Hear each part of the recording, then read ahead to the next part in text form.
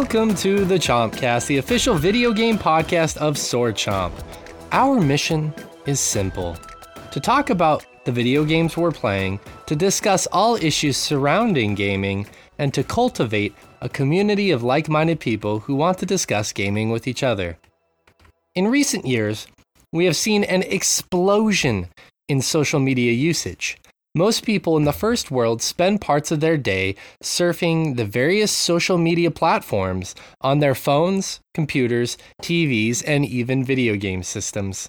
Now, more than ever, it is easier to find an opinion that coincides with how you feel about something.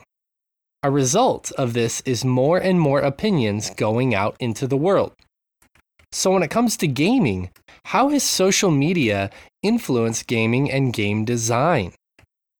So after we beat that topic to death, we'll be sure to squeeze in some gaming talk discussing Switch Sports, Overwatch 2, Horizon Forbidden West, Eurogun, Knotwords, and Phantom Brigade.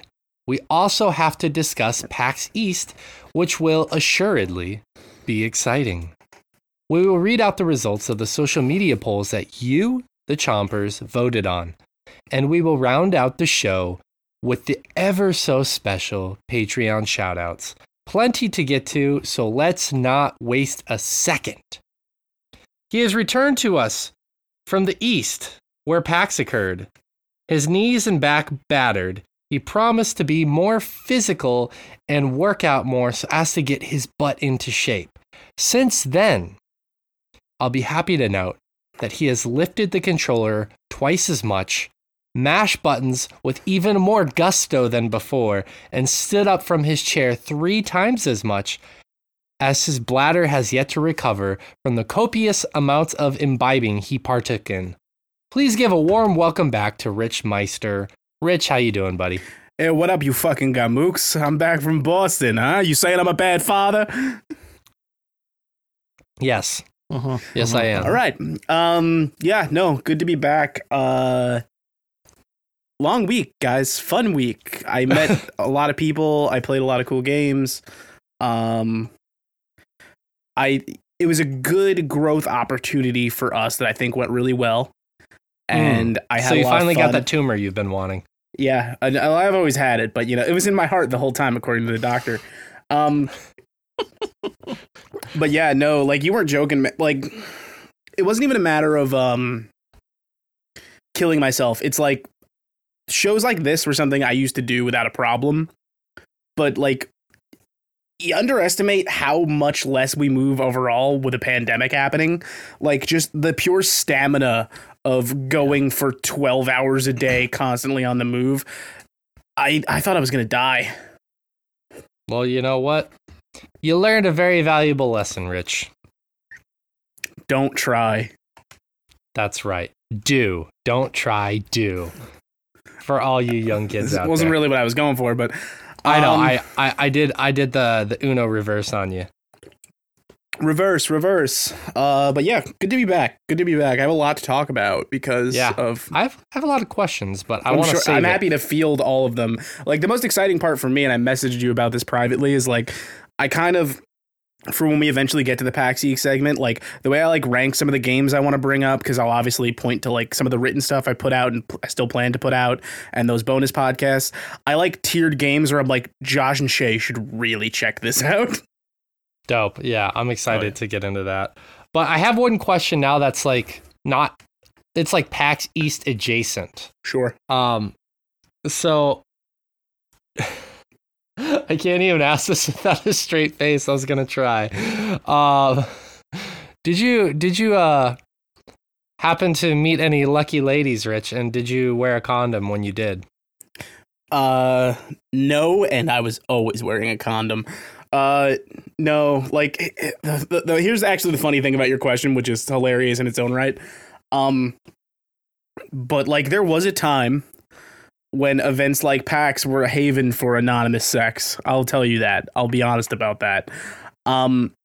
This year was not one of those years, and I think it's mostly because it's a miracle the convention happened at all. No developer was throwing a party this year. Damn it. Like, I couldn't get so fucking shit-stained drunk at a Monster Hunter party that we convinced an airbrush tattoo artist to airbrush a fucking gun lance on my ass. You know, that couldn't happen. It's unfortunate. Devs weren't throwing parties, so you couldn't throw your wood around.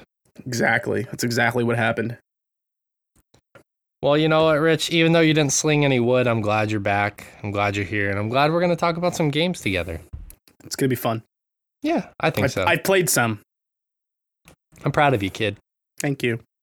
Today, I'm also joined by someone who is just sick of all these goddamn silly intros. They just want to get to the meat and potatoes of things. Because potatoes are delicious. So. It's true. Delicious. You ever notice how we can prepare potatoes in so many different ways? Josh, what's your favorite way to eat a potato? Oh. Damn, that's... Like you said, there are so many ways. I know. I was like, it as depends I was writing on the potato. Like, you did say that. It depends on the variety. Like for red potatoes, I like them, you know, just like diced and fried with onions. That's always good for like any of the good like yellow waxy potatoes. Mashed is the best thing to do with those. Those are brilliant mashed. And then for just like the giant russet potatoes, those are nice and starchy, and you really can't beat just baking those. Like a good 2.5 hour baked potato if it's like a russet. This is weird, but I have a potato thing to bring up real quick because I want to know how you guys feel about this. You guys are familiar with like what the fare of like, say, like convention food kind of is, right? Like where it's like usually over expensive crap. So while I was at PAX, I went out for pretty much every meal, like because I didn't want to spend an insane amount on very mediocre convention food. Yeah. On the second floor of the Boston Exhibition Center, one of the stands all weekend was serving like a loaded mashed potato bowl. And I was looking at these people going, how are you eating a loaded mashed potato bowl and then continuing to just walk around this place all day? That sounds terrible. Why does it sound terrible? That sounds good. It's heavy. Like you want to go into a food coma after that. Like yeah, like a loaded mashed potato, lunch, or not mashed, like a loaded baked potato would be fine because you get so much less fat in there from butter. But like, yeah, good mashed potatoes are like 20% butter by the time you're done with them. Like, dude, my lunches at these things are usually like a salad or a sandwich, like something I can eat that can keep me light on my feet and I can keep moving. Mm-hmm. I mean, I see your point because you're usually putting some kind of cream into mashed potatoes or some copious amounts of butter, but that at the shit's same heavy, time, man. But you're walking around 12 hours straight. You're burning a shit ton of calories. So in some ways it makes sense, but you are still sounds like a good end of the day meal. But that's what I'm saying. Like, because no, you're right. You are burning off a ton of calories, Shay. But typically, I find when you eat something that's super comfort foody like that, like the last thing you want to do is like stand up and go walk around a ton. It's like eating that heavy at lunch in general is insane to me, but in that setting, it's even worse. Yeah. I don't know. It sounds good to me, but I'm like a one meal a day sort of person. So. You just forage when you wake and whatever you can find, or not. Like usually, just have to. I usually do dinner, and that's about it. Sure. I mean, admittedly, I have the same breakfast every day on this trip because there was a Starbucks in our hotel.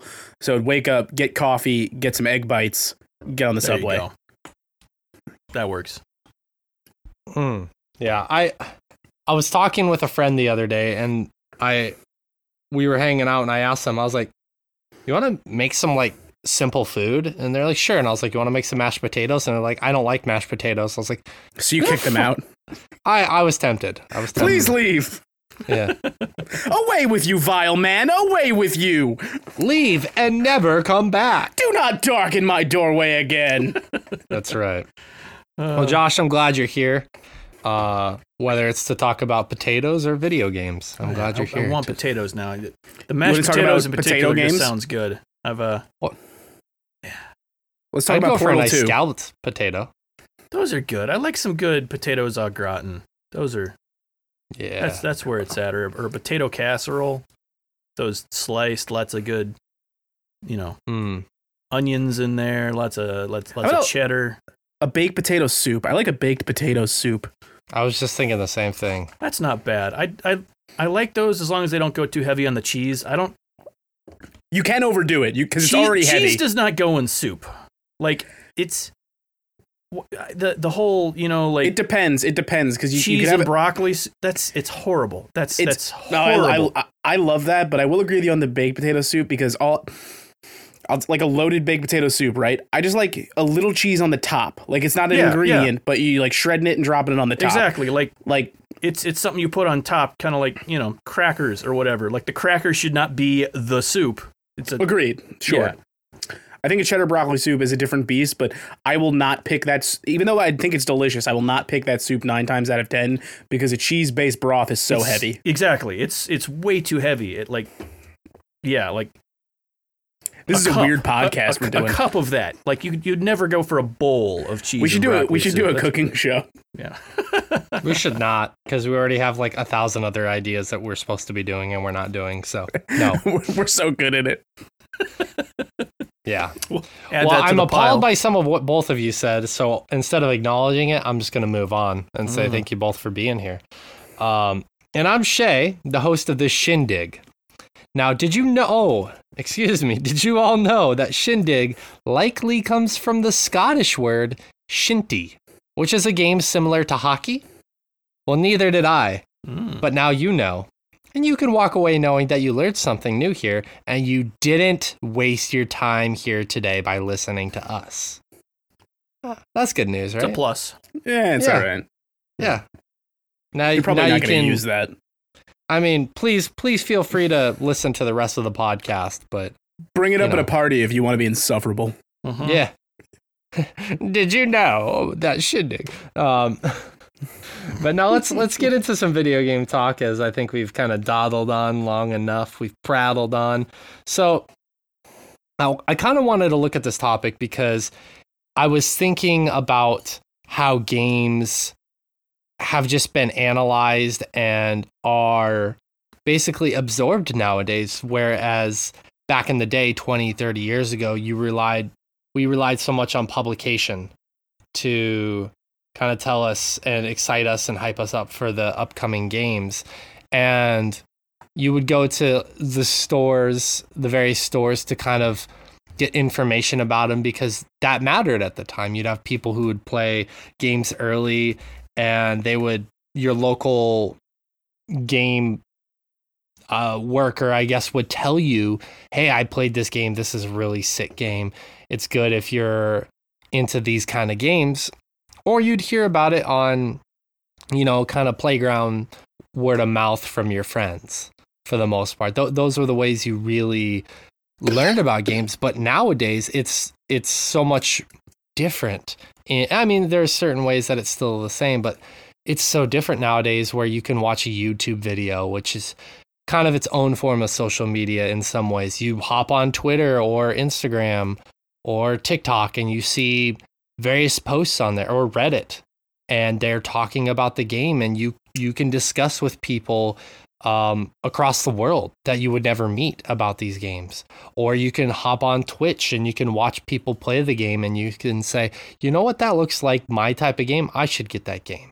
There's so many different ways now, and it's in some ways kind of a more direct, immersive experience to learn about these. And I think that not only influences what we pick up and play as consumers, but I also think that it has influenced game developers as well. So I wanted to talk about this from those two kind of angles, both as a consumer, which we'll be able to speak more eloquently on, and what I want us to talk about first is from a game developer aspect, how has social media influenced game design?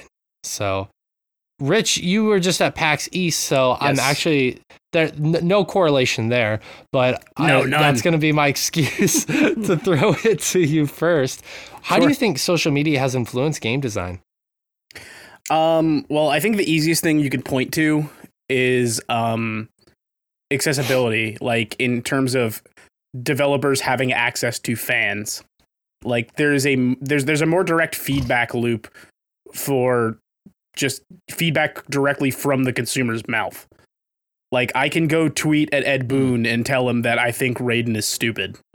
And he's probably not going to take that into consideration. And also, I don't think Raiden is stupid. That was just the first example that came to my mind for some reason.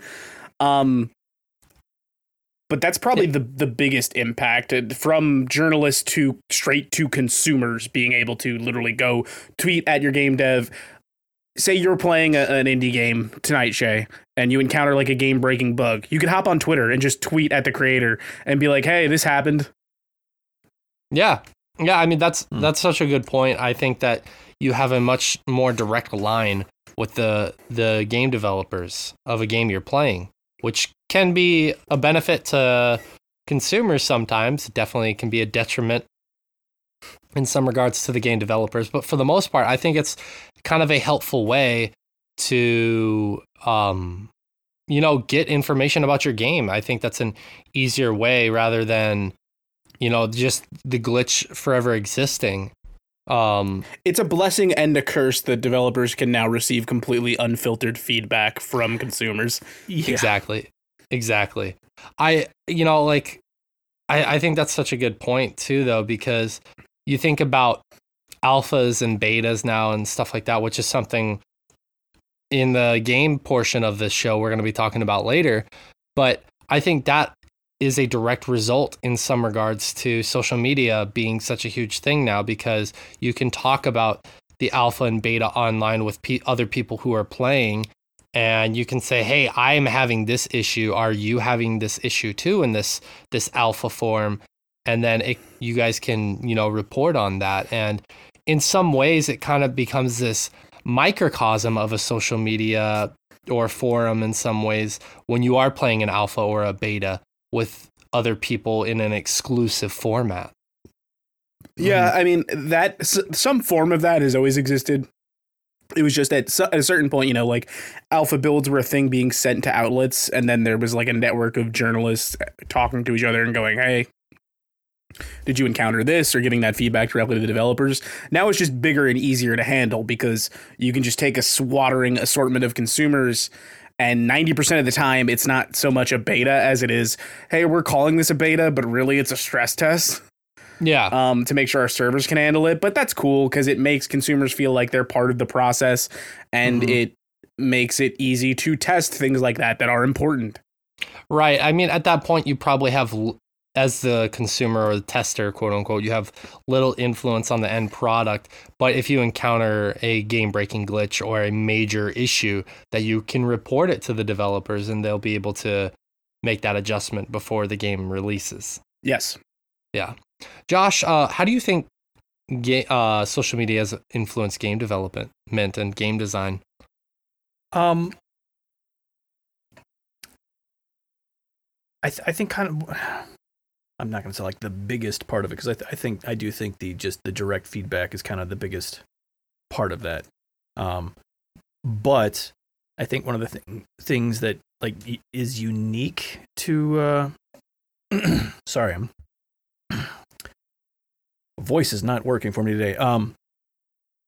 Like as far as game design that we're only getting because of social media and because of the ease of communication for a fan base at this point, are things like some of the AR games / ridiculously insane hidden secret type stuff.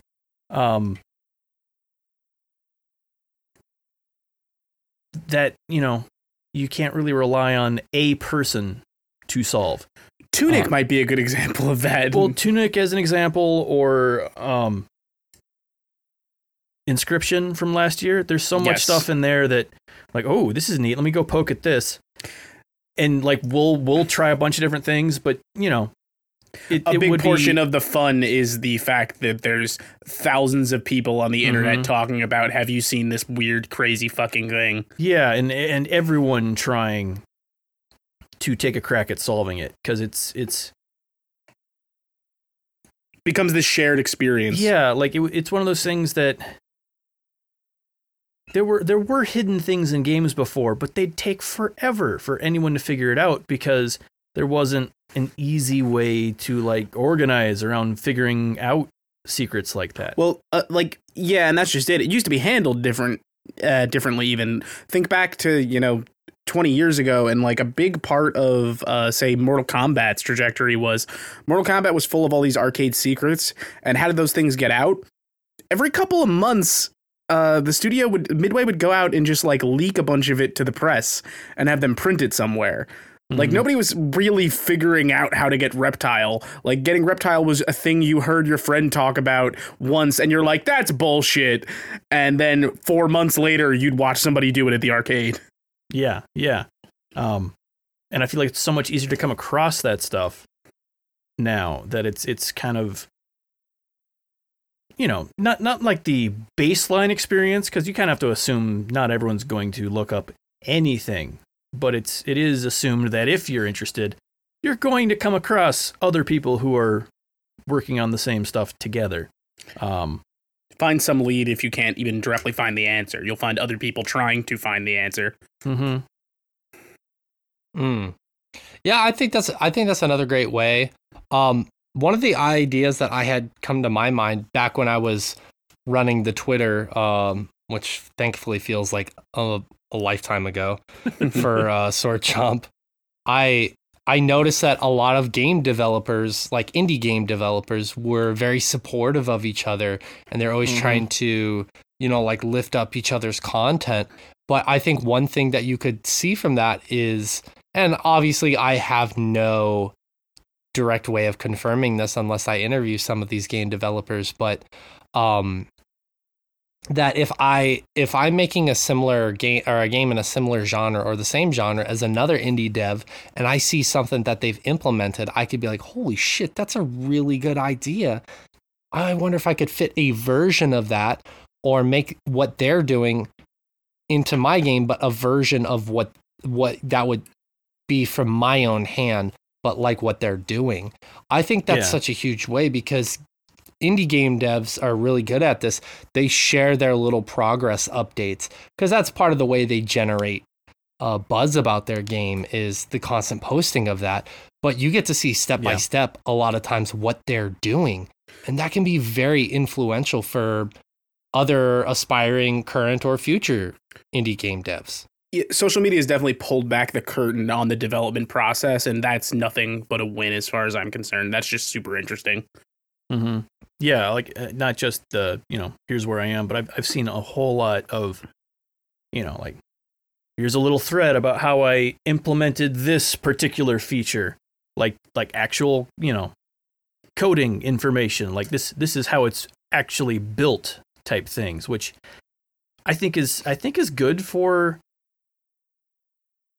the fans to see, just to kind of have, more of an idea of like how does this thing work. Because there's like I think there's more knowledge about coding than there used to be, but it's not a universal thing at this point, and I think it is useful to kind of have an idea of how the sausage is made. Like, how does this thing even come together? I like to think at some point there will be a generation where like everybody knows a little bit of coding. Like, it's just a thing everybody learns at a certain age. I do think that's something that will get there, but we're not quite there yet. Yeah. I just kind of think about like 20 years ago when like I was 12, and to imagine having the sheer amount of information that we have now and how a video game is made. Like, I can't fathom that 20 years ago, but now that information is just readily available. 20 years ago was like RPG Maker. Like, let me see if I can make a god awful RPG on 4 PS2 memory cards, because Hell yeah. Yeah. Took so much to actually save anything on that thing. I mean, hell, even that's come a long way. Yeah. I remember trying that game one time and I was like, I have no fucking idea what I'm doing. I can't play this.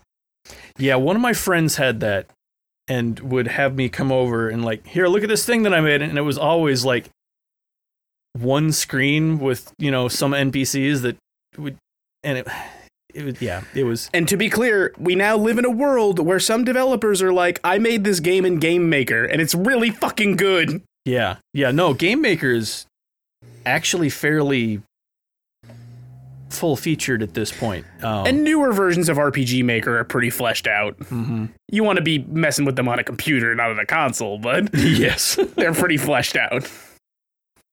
Yeah, it's just, I think it's really cool where I don't want to say gaming per se, but just the information surrounding gaming is at now. So it allows game devs to kind of like look at each other's progress and be like, oh, that's a really cool idea. I want to implement some form of that. Social media has helped grow the indie market in that way. That is, oh yeah. I can't even, like, film is definitely comparable, but the indie game making scene is still a different beast from like almost any other media of entertainment. Yeah, I really like how generally, obviously, this isn't, across the board, but I generally like how supportive the indie dev scene is of each other, from the limited interactions that I've seen. Does it warm the cockles of your heart? It does. My cockles are indeed warmed. Your cock is toasty. I mean, pass. I wish you'd just keep my dick out of your fucking mouth. Pass. Pass. Anyways, so let's analyze. Keep my dick out your fucking keep my mouth. No, I was typing that because I have more sense than to say it out loud. Nope, it's in the show now. Yeah. Anyways, let's look at it from the other angle of how social media has just influenced how we consume games. I mean, what did you guys think about when you first read that this is a topic we were going to do this week? Because I decided and didn't consult you at all. I thought Shay makes good decisions. Thanks, buddy. I mean, as far as how it changes how I've consumed games, I think in the same way it kind of blew the indie market wide open. It would be harder to find indie games without social media in general. Like, it gives a much needed signal boost to smaller games like this. Us being in like a rare position where I often have people like forwarding games to me and being like, you'd like this, which is cool in its own right. But it's hard to beat the social media beast. We know that better than anybody, but sometimes it helps the underdog come out on top. Yeah.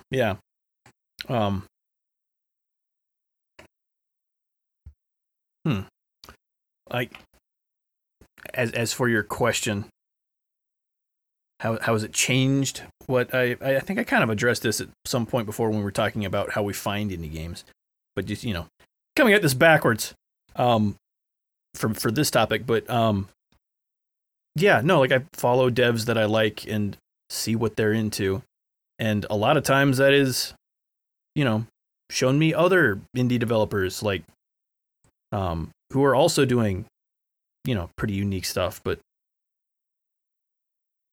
yeah, no, like it definitely helps just being able to stumble across something like that without going to look for it. Like Rich was saying, someone will just send something to you or it'll just come across your timeline. There have been a lot of things like that. And some of it,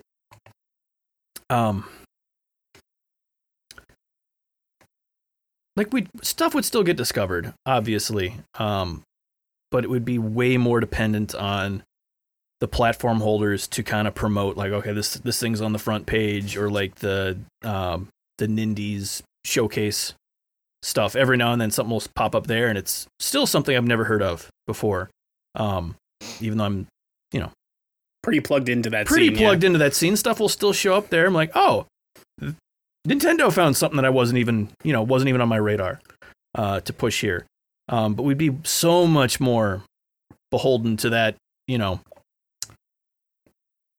crumbs falling from, the platform holder's table. Like, here's the game we think you are worthy Please, of sir. this time. Can I have just a crumb of video game? Mm-hmm. Yeah, no, it is. There are way more games I also ignore, but because I've seen them and not because, the cover art doesn't interest me on the store page. And I think that's a much better way to ignore a game. Like if somebody's showing off their gameplay of it and like, oh, at least I've seen that much at this point. It's not for me or whatever. I can get a baseline pretty quickly. Yeah, but like it's a whole lot easier to do that than, scrolling through the Steam front page or whatever. Like, yeah. Scrolling through platform marketplaces is not. Sometimes the thing you're looking for will be in like the new and trending, but it slips. A lot of stuff slips through the cracks. Yeah, it does.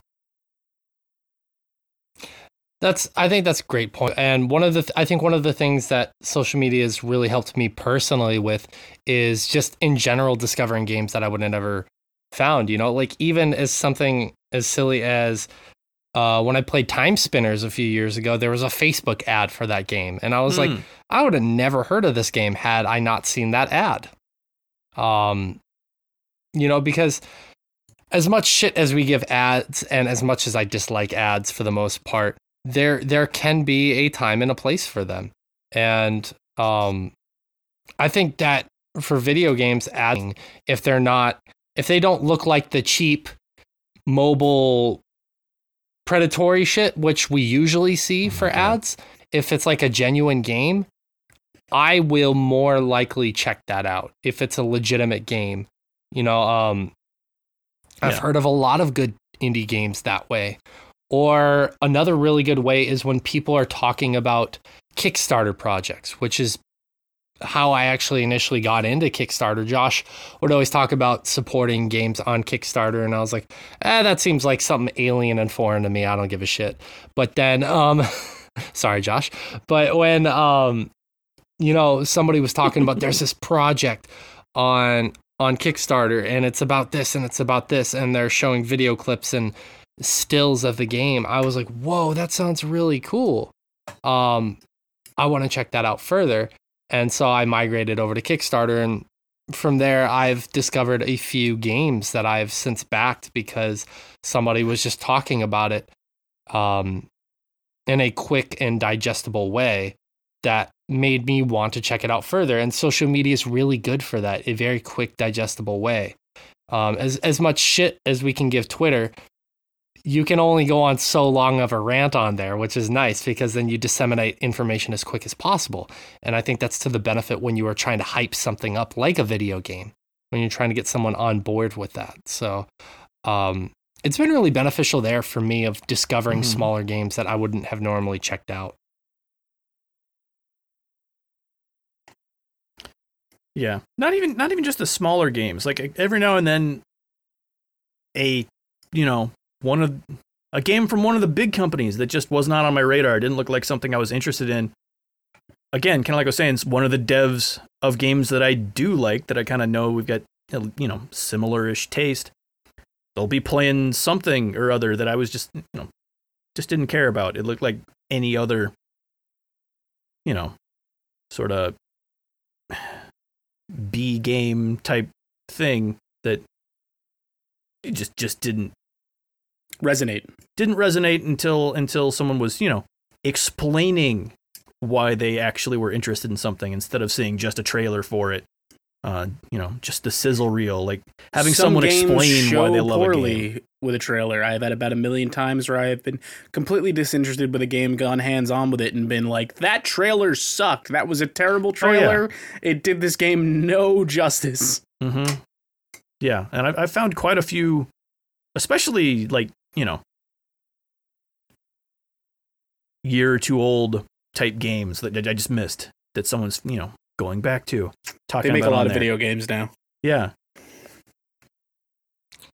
Yeah. Yeah, I mean, that's a good point. I mean, I discovered Biomutant through social media ads. Granted, I'm that sorry. wasn't So it's not all success stories. So it's not foolproof. There you go. Yeah. I should have expected 2 dickish comments. I don't know why I thought otherwise. The best part is, like, this is more so pushing your buttons, because it's not even like I think Biomutant's terrible or anything. I just didn't like it nearly as much as you did. Yeah. Yeah. Fair point. Yeah. Good stuff. I hate that narrator so much. Yeah, that narrator. Like the voice acting is fine. It's just the actual narration and the implementation. Oh, it's so much of it. It's like, it's really cool. It's charming, but it's something you want for like a couple hour experience. And like 40 hours in, he's still narrating everything. Like, I was like, what's happening to me? The Fable guy is here. He starts narrating stuff that's not even happening in game. You're in the kitchen making a sandwich, and all of a sudden you hear him talking in your head, explaining what you're doing. Yeah. I have the same dream every night. Yeah, that's fair. I mean, like, I purposely kind of picked a shorter topic because I knew that with Rich coming back that we were going to have a lot more to talk about. Is there anything else that you guys really want to hit on with this topic before we move on? I don't have much else to add. I think we hit the finer points. You could talk about the drawbacks forever, but I think that's more of a miserable discussion. Yeah, that could get. Yeah. Yeah, I don't really want to do that, I think, because I think it's more beneficial if we kind of discuss the higher points. Oh yeah, I don't see what that adds. It doesn't make for a fun conversation, and not one I particularly want to have. Like, the drawbacks are the drawbacks of social media in general, and that's a can of worms. Exactly. So, yeah, I think we can leave it there. I know it's like a very short topic for us, but I that was the full intention of the one that we picked. So actually, I'm going to kind of parlay that into, normally we would take a break after the topic, but I think it's beneficial for us to now talk about Rich's experience at PAX. So in a way, we're kind of doing a double topic, so to speak. Let's do it. Where would you like me to begin? So my question is, Rich, did you fuck anybody at... No, I'm just kidding. We covered that in the intro. I always got to circle back around, see if you catch him in a lie. Yeah, just see if your story's changed. Yeah. That's right. Anyways, so talk about, like, because I think there have been a lot of people who have been kind of starved of these kind of conventions or have never been to a convention. So in just like a few sentences, like, talk about the process, not necessarily of like traveling to get there, but when you go to this convention, because I've been to TGS, that's the only convention I've really been to like this. Talk about the process of getting there, getting in there, and like, what's the first thing, Rich, you look to do when you go to PAX East, or when you went there this year, when you and Ray went together, what was the first thing you guys knew you had to do when you got into the convention? Just like in a very abridged version. Well, this is going to be a very abridged. Well, first of all, let me say the process is different now in a COVID world. Because sorry, Josh is making me laugh. You have to now, it's a fully vaccinated, fully masked event. So when you get there, they expect you to have that Clear Pass installed, which sort of has your vaccination card on it. You need to find someone at the gates and show them that. And then they give you a bracelet that says, hey, this person's vaxxed, they can come in. And then you get to do the favorite part of doing what we do, which is you get to not wait in line because your badge says media on it, and you get to flip everyone off and walk through a different door. Mm-hmm. And then, if you're looking for the real answer here, what I usually do is I find a locker, because I am carrying a lot of shit with me and I don't want to be carrying it all day. But I know that center pretty well, the Boston Exhibition and Convention Center, because I've been going there for this show for years. And mostly, like, my day one go around pretty much is I have a list of appointments I'm going to have for the weekend. And I just kind of like to get a feel for the floor, walk it, get an idea of where some of my earlier appointments are going to be. get an idea of what some of the bigger things I'm going to want to see are. And this year is sort of a different beast because none of the big devs that are normally here are there. There's no Blizzard, there's no Sony, there's no Nintendo. It really was an indie show, and I think those small games really benefited from that. I think that was actually kind of a good thing. Okay. So, like, you get in there and there's just in general less people, right? The only day that was sold out this year, normally every day is sold out, was Saturday. Saturday was the only day that volume-wise, like looking at the show floor, felt like old PAX. Okay. Every other day was very light, and you're certainly not going to hear me complain about that. Okay. So you get in there and like, what are you looking for? What are you and Ray looking for? Usually a bathroom. Wear a diaper. That's it, though. I'm not really looking for anything. I'm just kind of perusing the floor, getting a lay of the land. Well, I didn't know if, like, when you walk in there, it's like, okay, I want to see this specific developer. Because here's like, I guess this is not that big of a deal, but, like, kind of pulling the curtain back for us.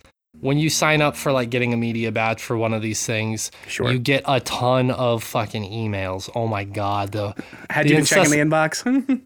Dude, I was not. I was steering clear of our email the last few weeks, but you get an inordinate amount of emails with devs and people in the media trying to get you to like come check out whatever it is they're working on. So yes. I didn't know if there were like specific ones you're like, I need to check them out first. Well, I mean, that's just the thing, and that's why the whole point of that email process is I had appointments with all those people. So it was less like I've got to get here. And in fact, like I was covering appointment booking for us as a company. So I had a lot of like the first day Ray being like, oh, and I want to check out this. And I go, well, you're going to go see that on Saturday at 2:30. So don't waste your time. Okay. So basically when you get in there, you're trying to see in general things that you like don't already have an appointment for, correct? Yeah, and a lot of it was, for example, I deliberately didn't book us any appointments on Thursday because we were driving to Boston on Thursday. I couldn't be sure what time we were going to get in and how much time we were going to have on the show floor. So basically the first day I went in and I said, hey, look, man, we can walk around for a little bit, but like keep in mind, you have an appointment here as soon as the show floor opens tomorrow. You might just want to get an idea of where that booth is. So basically stuff like that. And it was then another thing that people who have never done this might not know. So inside for people listening, like when you are at an event like this and you have media access, your badge is different. Like the entry badges are different. So when you're walking through, a lot of the time you will get devs who just like flag you down and are like, come look at my game. And even more so this year, probably because it's mostly indie devs. So there aren't the huge lines that are normally like there's a line around the Sony booth to play 20 minutes of this game. Everything felt a lot more accessible and it was a lot easier to just walk up to booths, kind of take things in. For example, like we played a game that I'm going to talk about at some point soon called WrestleQuest that I'm very excited for on Sunday. And the show floor was starting to close and those lovely developers, a fucking amazing group of guys, they just let me sit there for an hour and a half and play the game. Like, and they were like, hey, I don't think you're supposed to get this far. Like, I think it's starting to break a little bit. Like, this build isn't stable. And then this will be interesting for anyone who is into wrestling. While I was demoing that game, Xavier Woods just showed up at that booth. Holy shit, Xavier! I'm just kidding. I don't know who that is. And he was wearing he was, as you would expect that man to be dressed. He was dressed in Gundam slides and a Yu Yu Hakusho t-shirt. So he was straight vibing. He was into the moment. Yeah, so to speak. Okay. Well, I'll quit asking you questions and I'll let you kind of tell the story as you want to tell it, and I'll interrupt you or Josh will interrupt you when we have questions. Sure. So basically, I mean, the main thing I kind of wanted to talk about here was I checked out a lot of games. There are 2 bonus podcasts where Ray and I break down everything we were seeing all weekend. I wrote a piece that was like 5 games that were like the biggest hits for me of the show. I'm thinking about writing another one about 5 more games because I just want to keep talking about some of the notes I have. But what I wanted to bring up was a few things I saw that I think particularly would be of interest to you two gentlemen. And the first game I want to bring up is Tectonica, which is the first game from developer Firehose Games. I met with the creator. This game was not on the show floor. I met him at his hotel to get a sort of like private build of it. This is a very like Satisfactory Factorio game, and I thought like it's the most Josh Fowler game I've ever gotten like an hour-long demo of. Very early on, but like immediately intuitive. It's going to support up to 4-player co-op, and it is a crafting, survival, factory constructing game. And I normally don't get too absorbed in those because they require so much of you. But the thing that grabbed me about this game immediately is I played it for about an hour while we were sitting there with the lead developer, and Ray was in that meeting with me as well. And everything just kind of clicks really quick. Like normally I feel like those games take forever to get you anywhere. Within like 15 minutes, I was fully automating like a drilling process. And it was immediately intuitive. There's just very early, but it has a Steam page out. So it's definitely something to keep a look on. And if you're into those sort of survival crafting factory building games, like this one really scratches that itch and doesn't take forever to get you started, which I think is a huge benefit to a game like that. Cool. Interesting.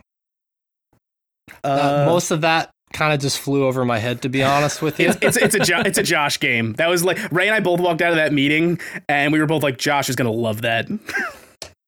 Yeah, I'm gonna have to look that one up because I hadn't heard about that one yet.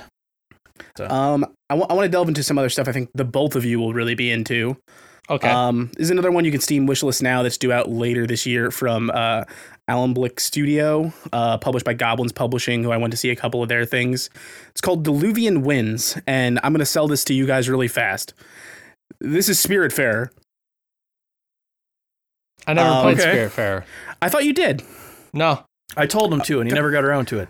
You know what it is? It's such a game that I think he would like that I just assumed he played it and liked it. Yeah. I would love it. The way the publishing people working at the booth explain this game to me, and I think it's a great way to explain it, is family friendly survival.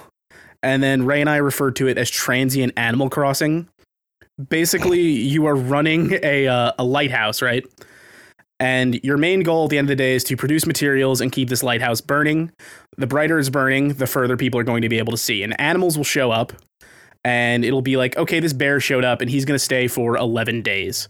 So now during the daytime, you can have these people who show up, these like humanoid animals, do different things, like depending on their skill set. Like someone might be able to build more lodging so you can have more people stay at a time. They might be able to build a greenhouse so you can make produce. They can build a fishing dock so you can fish. And at the end of the night, you need to keep everyone fed. You need to keep the lighthouse burning, and you want to keep building up. And it literally builds, Josh, in that Spiritfarer way, where you're just building up behind this lighthouse, and you can build into the sky. You can build fishing paddocks underneath. The demo I got to play just had you survive for like an 11-day rotation. And they were even pretty upfront with me saying, we don't really know what the end game's going to be yet, or if there's going to be an endless mode or something, but it's got a great atmosphere. It looks great. And it has that, you're not moving around like in Spiritfarer, and people are not leaving when you've, fulfilled some task for them. It's just, this character has shown up. He's here for 8 days.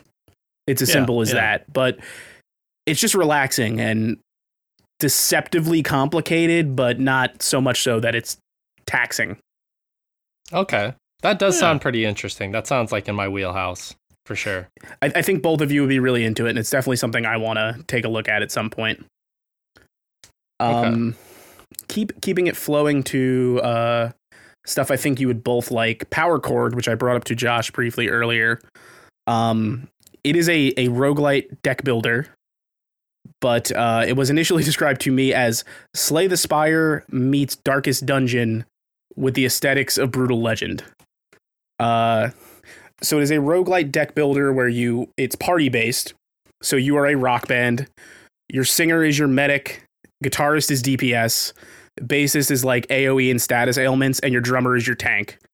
As you draw your hands, you have different cards that correspond to each character in that sort of line. And you attack the other band and try and take them out.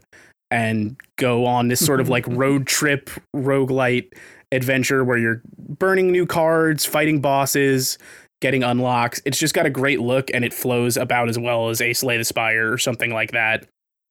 And having multiple characters is very much that like Punishing Darkest Dungeon feel, where they'll try and focus down certain band members. Oh yeah. But it's got a great vibe to it. This actually has a demo on Steam, so if anyone's interested in that, you can try that out now. I believe it's just the same demo I played at PAX. That sounds pretty cool, actually. Yeah, there's I'm trying to like not miss anything like incredibly vital. I talked about WrestleQuest to you guys before. What's that? This studio is Microsoft showed this off recently, which is when it first caught my attention.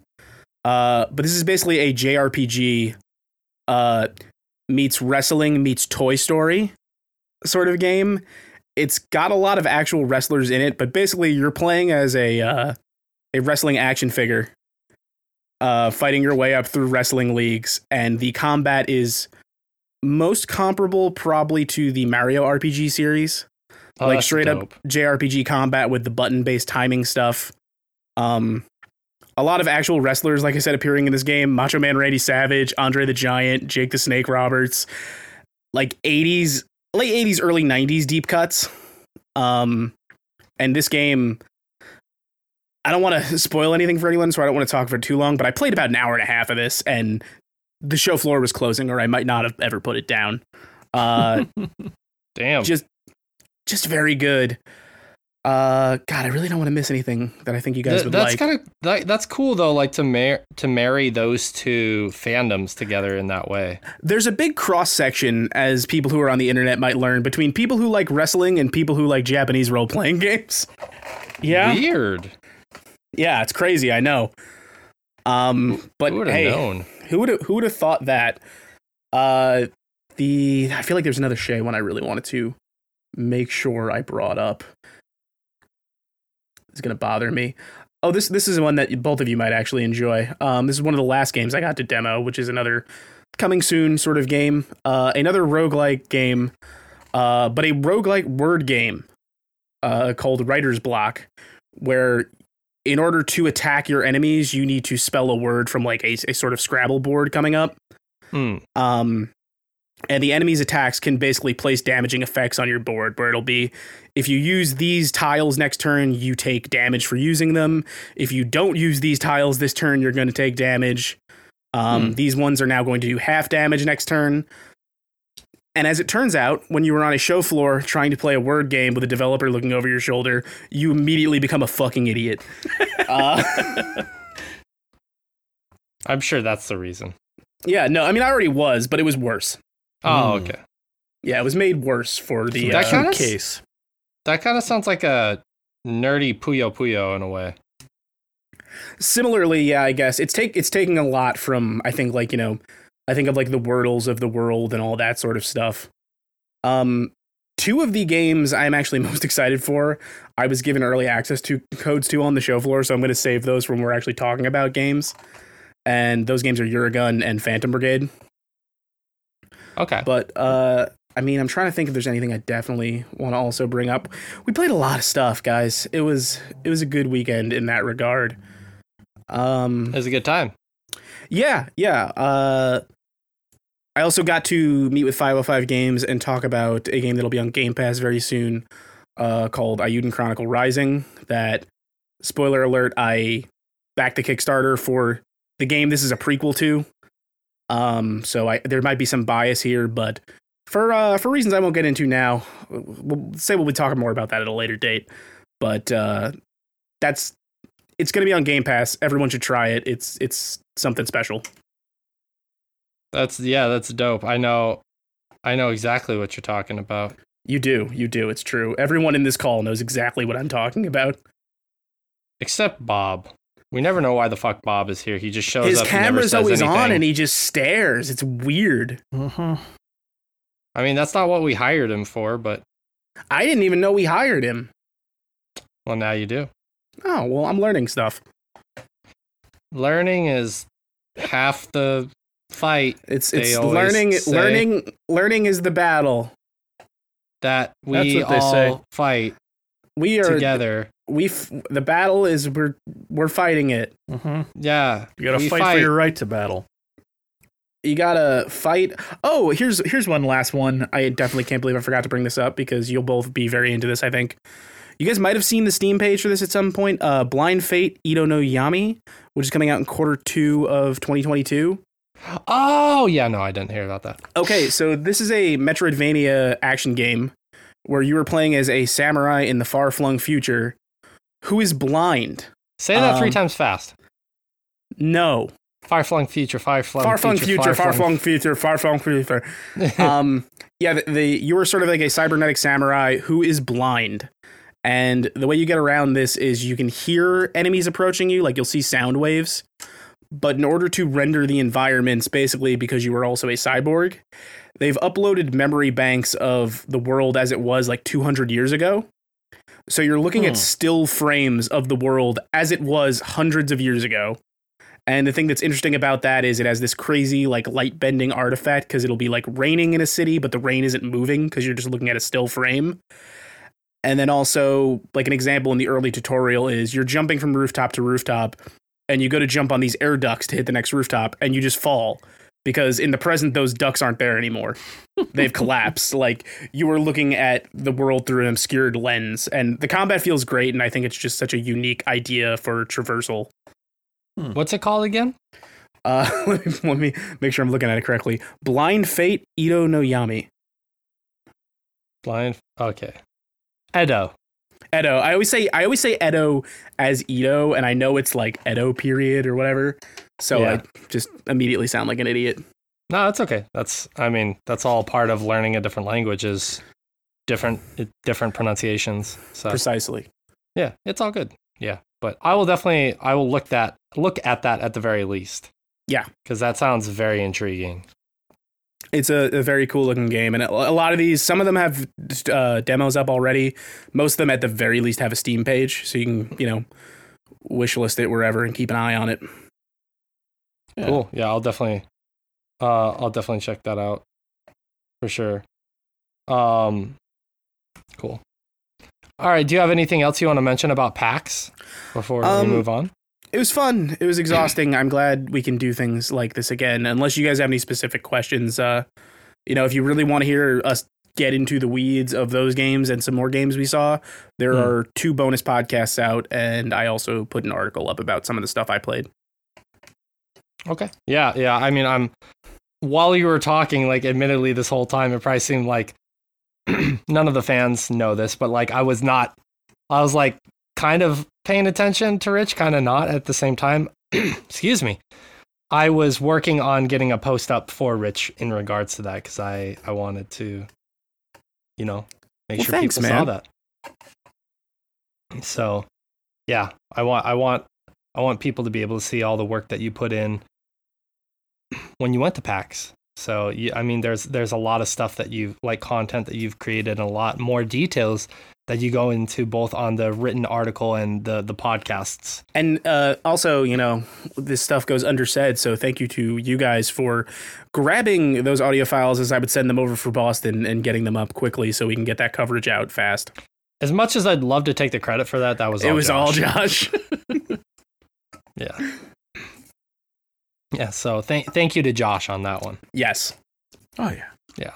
Fun times. I can't tell if that's knowing what's going to sarcasm happen. or serious, Well, but not knowing what's going to happen in the show that I'm editing. So it's It's always an interesting little revelation. change from the usual. Yeah, not the best audio quality in the world, guys, but we're recording on one mic in an echoey hotel room, doing the best we can for you. yeah, we'll take that. That's Yeah. better than nothing. So, okay, well, let's go on break really quick before we talk about the sheer amount of games we're going to be playing or talking about that we played this week. Woo! So, we will be right back with the game talk. Psst, Shay, you there? Yeah, what's up? I don't know if Josh can hear us. I hacked into his edit of the podcast so we could plug the other shows. Quick, you gotta tell me what kind of new shows we have on the horizon. What's going on? What's in the feed?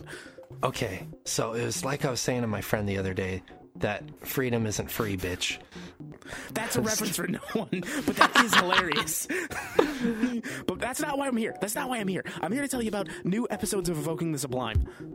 Oh, yeah. It's that podcast that I recently got 3 new episodes up on. Yeah. Thanks for pitching that, man. Thanks for plugging that. No, I am legally obligated to. Well, I heard you got some episodes up on Jumping at the Bits. Yeah, that's true. We got a new one up on Kirby where we talk about all about his history, his first 2 games in depth, and his just general facts about him overall. Oh shit! Here comes Josh. Josh, we were just telling the people about Chomping After Dark and nothing else, like you requested. Maybe you could tell them a little bit about that. Chomping After Dark. Yeah, you remember that? Yeah, you know that one. While I'm editing, how did you get here? It's not important. The point is, Chomping After Dark is a show where we spoil video games and sometimes movies. I heard we do comic books occasionally and TV shows, too. Yeah, that's true. Occasionally we do those things. Yeah, and you said doo-doo. I did say doo-doo. It's funny because it comes from your butt. That's right. Well, anyways, Josh, we'll let you get back to editing. Sorry about interrupting you. How did they even get into this edit?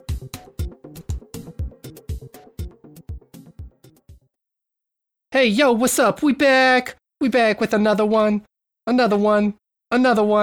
gonna do this podcast, another one. Okay, I'm done. Oh, sorry. I hope that all makes it into the show, but we are actually back.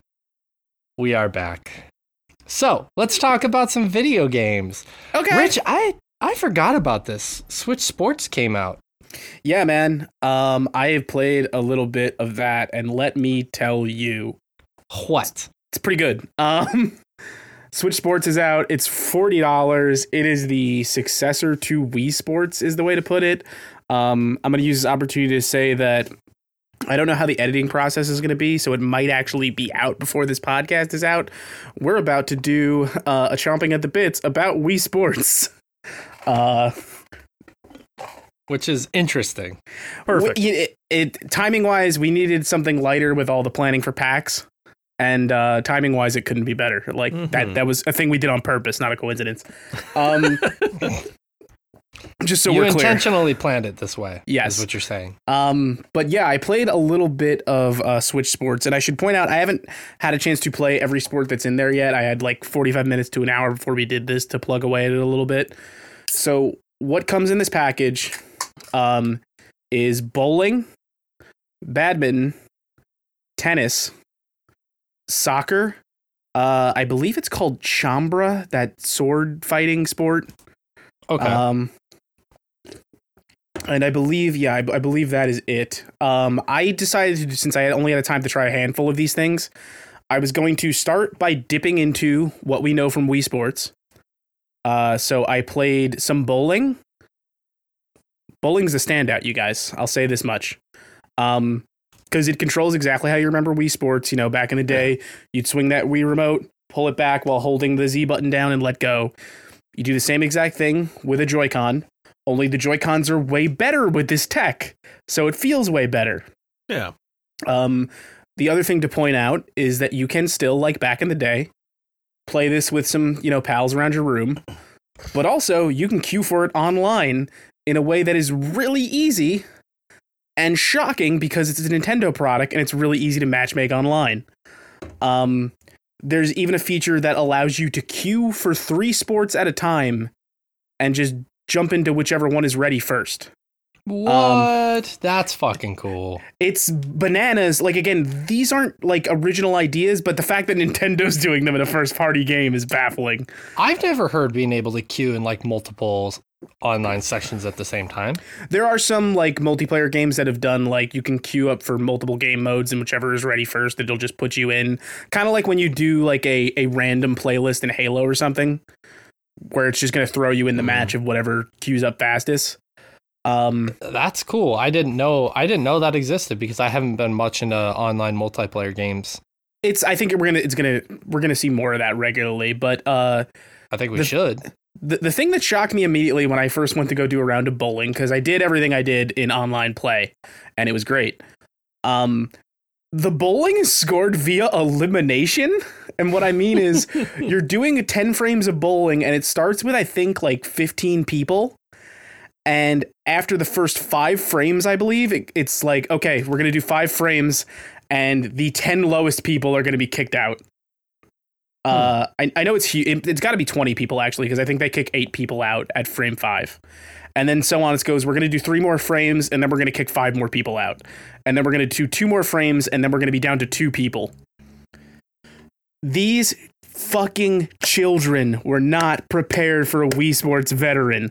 My first round of bowling, I won with like a 192, and I think the person in second place had like a 67. I bowled a turkey in my first round of Wii Switch Sports bowling. Damn, dude. So, back at it, it works. Same thing with tennis. It's pretty much exactly how you remember on Wii Sports.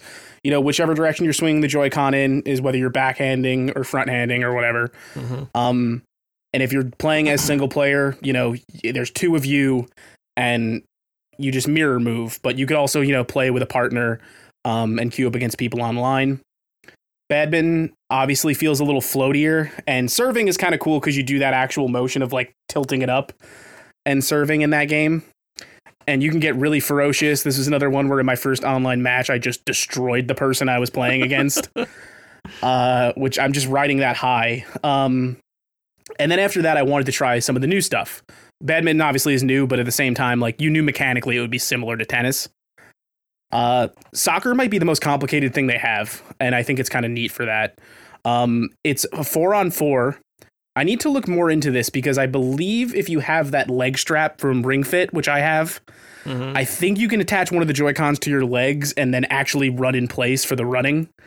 I remember seeing a video of this. I need to look into it. But you're holding both Joy-Cons. You're just moving around the field and you have a dash with the left trigger. And then basically the direction you swing the right Joy-Con in is the direction you're going to kick. So if you hold it low and go straight down, you're kicking and keeping the ball low. If you can pop it up, you can kick left to right. And it's a 4-on-4, I believe like a 3-minute match. If nobody scores in that time, it'll go into overtime and the first goal will win. But it's soccer with a huge ball, I should say, by the way. The ball is like the size of the characters playing. It's simple, but it just works. And the online interaction is fun. You're getting a ton of unlockables for these characters you are creating. It is a new style of avatar specific to this game, but you can use a Mii. When you go to select a character, you can choose to use a Mii and then go in and make one. Because everybody forgets you can still make Miis on the Switch. Oh, yeah. I forgot about that. I'm going to be curious in the long term to see what your opinions are of this game and how it stacks up with a lot of the other party games that the Switch has. I'm pretty tempted to get this game just to, have a I'd love party. to play some with you guys, get on a Skype or Discord chat and just play some of this stuff. Yeah. Yeah, I would love to do that. Yeah, we should actually make that happen, actually, legitimately, and not just talk about it. Yeah, I know. I'm down for that. Maybe sometime this week or next week. I wanted to bring this up also about this while I'm thinking about it, because I don't know if you guys noticed this in like promotional footage. I didn't really notice it until I was playing the game in action. These style of avatars really remind me of Splatoon characters.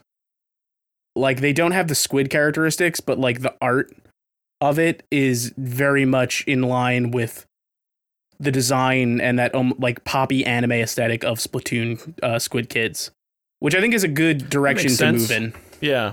Yeah, that's probably one of the more stylistic properties in a while. As far as the customizability of it goes, they're very much channeling that with, as you play games, you're like leveling up a bar and unlocking new customization options. That's cool. But yeah, like super early impressions, but it's fun. It's out today as of this recording. It's $40. Dope. Cool. Yeah, I'll definitely have to check that out then. That Yeah. sounds exciting. Okay. Well, next we're going to talk about this game. I'm a little surprised that we're talking about this game just because of how much we've shit on the company the past year, but like I don't judge. I'm just surprised. Yeah, Josh. I want to make that very clear. I'm not judging. Josh, you played Overwatch 2. I did. The beta is going on for that, with the PvP beta, where they're kind of from there are a lot of big changes going to this because they're moving from a 6-on-6 to a 5-on-5 format. And one tank only. One tank only. So they're having to kind of retool a lot of how, just structurally you think about the game. So most of the changes so far are changes to the tank lineup. So Reinhardt is now the only tank. They actually have more tanks now. They've Doomfist is a tank now. Yes, is that correct? They switched Doomfist to a tank, which makes sense. Because he had so much CC and just annoying people type abilities, that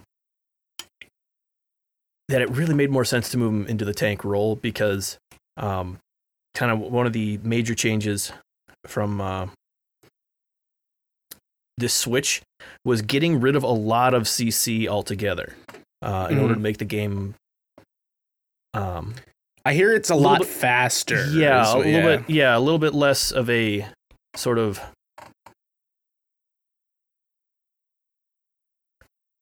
It was a little overwhelming by the time we kind of got to the end of Overwatch 1 as far as like the actual strategies that were going on, which kind of devolved into like these death ball style comps where it's like, okay, we need to combo these things together in order to, be able to lock somebody out of a fight completely to, get any sort of advantage. It was just kind of, it was a lot, and it was kind of miserable to play tank because you'd get into situations where you just get stunned, and then, And also the question would be, so am I the Reinhardt or am I the other tank?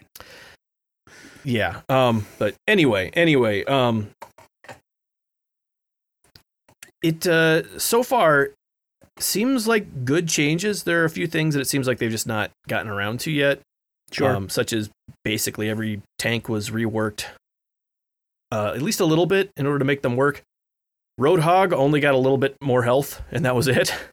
No other changes, which I don't see how that's going to work with the new format. There's just like I used to play a lot of Roadhog. The displacement is still super helpful to be able to just pull someone out of a team. But you now have one less player to help you blow up that person that you're pulling out of position. Yeah. And so that utility is just not quite as good as it used to be already, and then there's been no other change. I see that kind of on a list of things they need to look at. They've done basically nothing to the healers as well. So, it seems like there's still a lot of tweaking that's going to need to be done before it's there. But the format itself, switching to 5-on-5, I think is a really good thing. Sure. Just because it's a whole lot less to process mentally. Not if you were playing tank on an Overwatch League team, but otherwise it's good. Yes, the downside, if that's what you're doing, yes. But it's easier to visually process. It's easier to be the tank because you're not just getting CC'd constantly, which is not fun to play as if you're just, stun locked for long amounts of time. Sure. Yeah, it's the game feel of Overwatch 1 was still basically, top tier by a wide margin, but this just makes everything so much more responsive by having, you're a bigger proportion of the team. So your actions feel like they're just way more immediately impactful. Sure. And probably easier to follow. I heard someone say, and I want to know how you feel about this, Josh, that they should have called this Overwatch tournament mode or some tournament edition or something. And to me, that just sounds like smart branding in the sense that I'm that kind of bodes well because it makes it go this is Overwatch, but we've streamlined it and just improved the flow. Yeah, if it was only the PvP stuff that they've got so far, absolutely, because it is. Most of these changes are, man, the competitive scene has just become really stagnant we needed to do something to really shake it up in order to rework everything. However, the big portion of Overwatch 2 that we've not seen any of in this, because this is just a PvP beta, is the PvE mode. That are there can be campaigns and supposedly lots of other content to do just with the group, like just get together. Narratives. Yeah, just get together, screw around, kind of like we do on Deep Rock Galactic or whatever. Yes. And none of that is here because, if they're trying to get as much information as far as,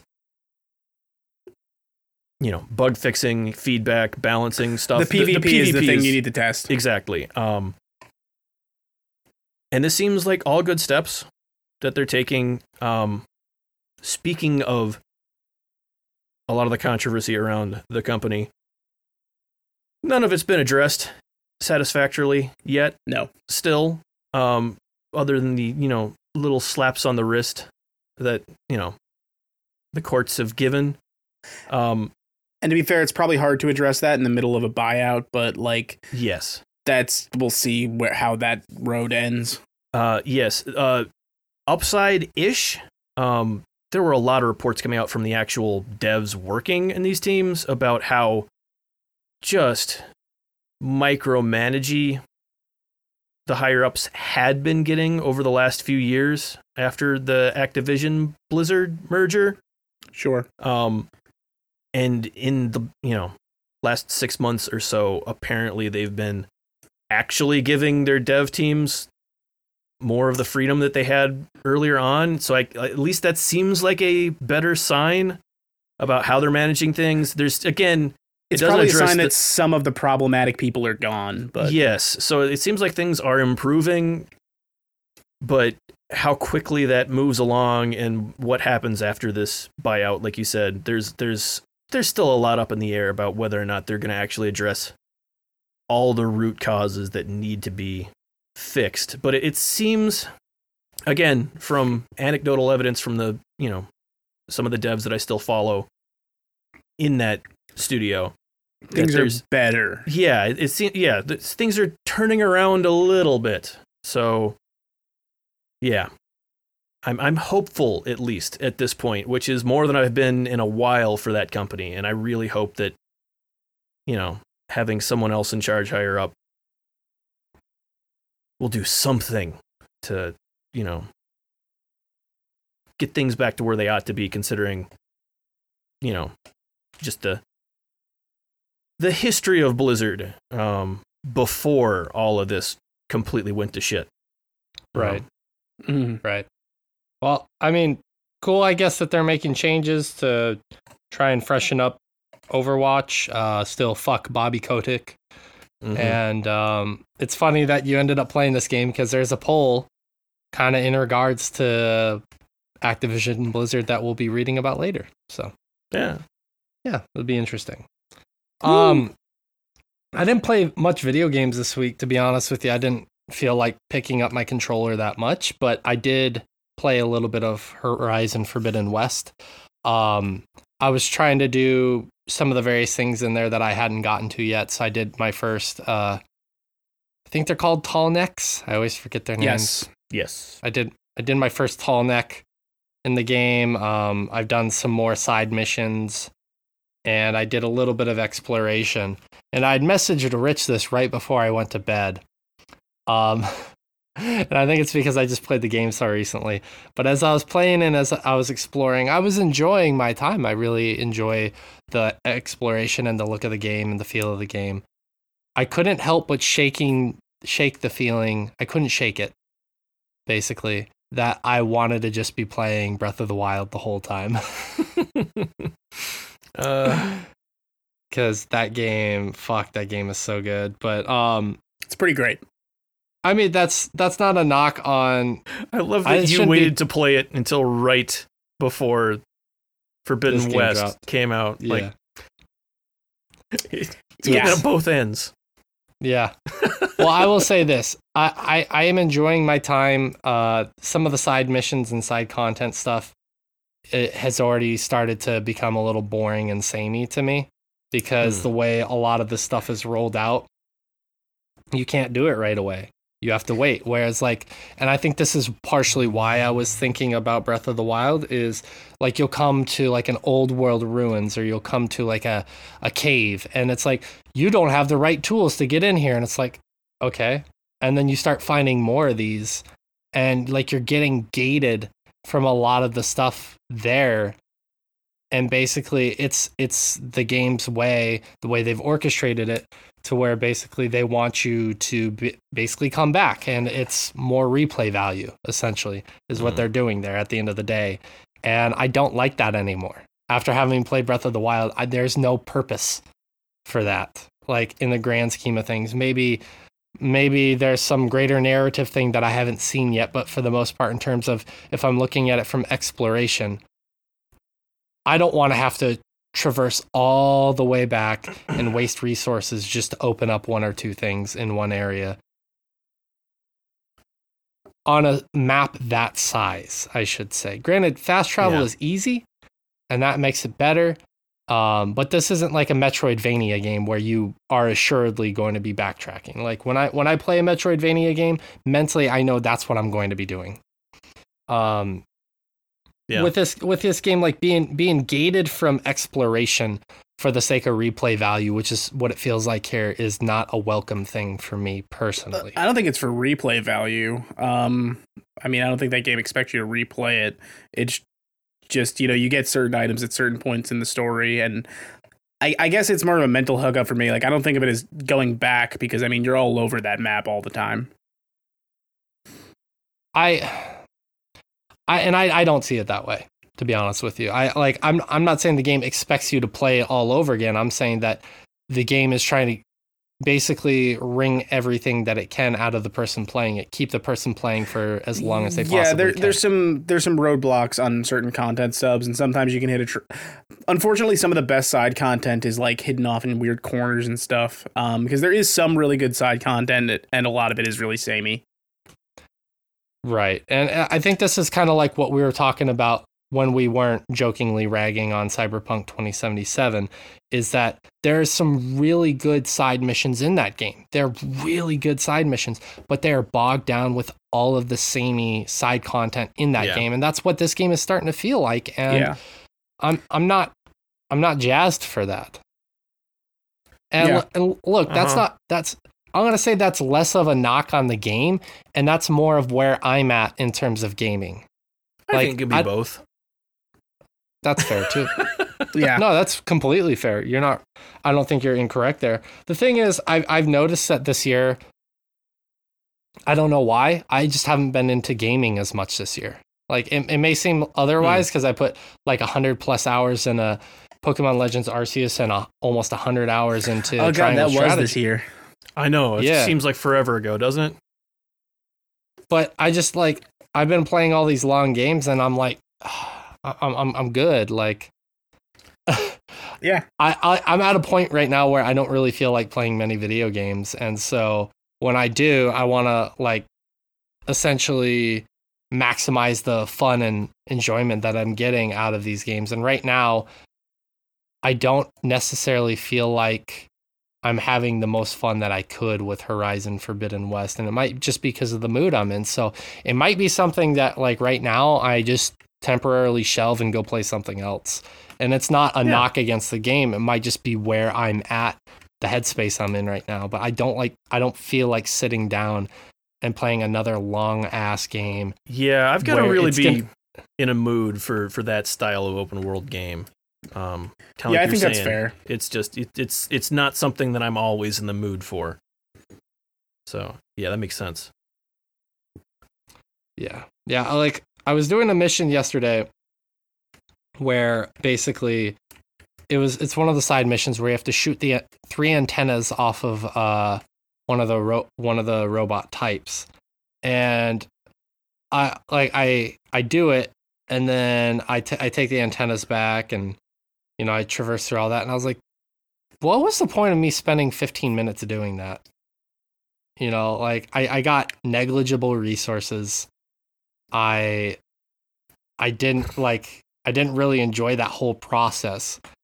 And I did a few of those kind of missions, and then yesterday you're not supposed to think about it. Just take the dopamine.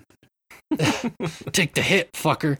No, I kind of changed my method or what I was doing in that game, and I decided to go do a cauldron, which was the first cauldron I had done in this game, and that was a lot of fun because that was less about just like wandering around in the wilderness and just killing things, as more it was looking exploration.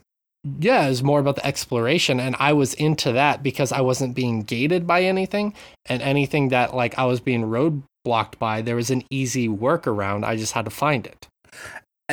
I mentioned this when we talked about the game previously, which feels like forever ago now. That stuff, like the cauldrons and stuff, are some of the best side, like quote unquote side content in this one, because I think they found really inventive ways to make a lot of those mission types from the first game like flipped on their head. Like weird shit happens when you're doing that. Like you'll be halfway through an activity when you realize, oh fuck, I've actually been doing a cauldron this whole time. Yeah, the cauldron I was really, really keen on. It was a lot of fun. I really enjoyed it. So that part of the game, like when I did that yesterday, I really enjoyed it. However, you know, there was just like some of the other stuff I was not digging on as much. So sure, we'll see. We'll see if I stick with it a little bit more, or if I just kind of switch games for now and come back to it, because I do wanna finish the game. I am enjoying the game. I don't want to sound like I'm like harping on it. I just don't think I'm in the right headspace for it. That's fair. First world problems. White people, right? White people. That was like, well, my coworker came up to me today, and I was like, why are you in such a bad mood? And she was like, my horse died. And I was like, white people problems. Yep. Yep. All right, well, let's move on from that. Rich, you played Uragoon. Uragoon, or as some people would say, Ur Egan. The name of the game is Uragoon. I know.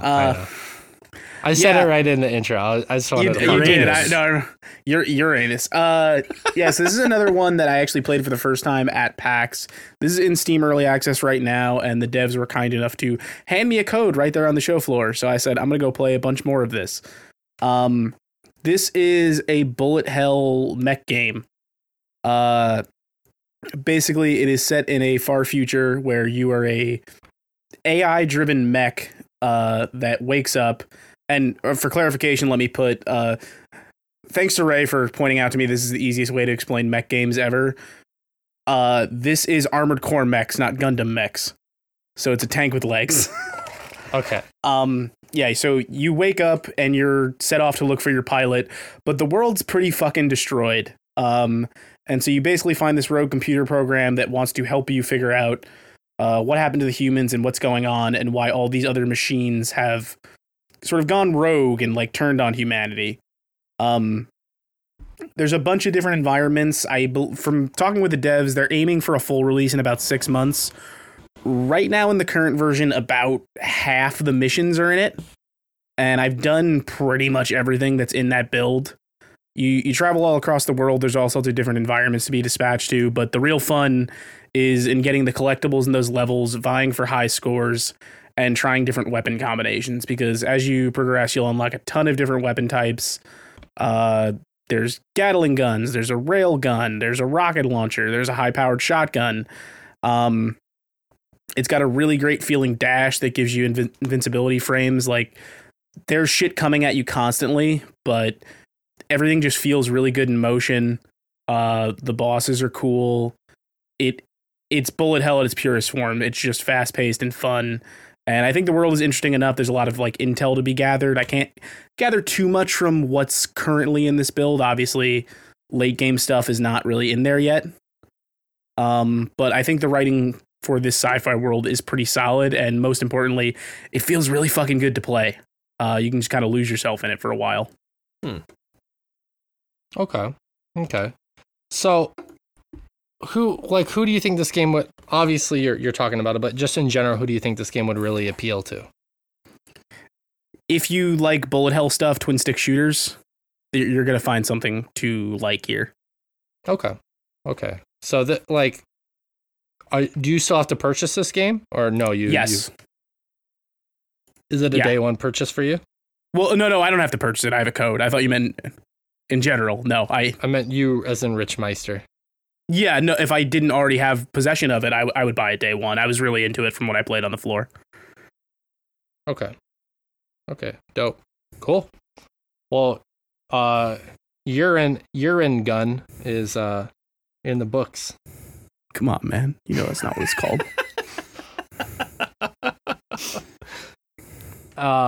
Good job, Rich. Thank you for detailing that. Next, we're going to talk about connote words. The fuck is wrong with this guy? Sorry, not words. No, that actually is helpful for people trying to look this up. Not words is a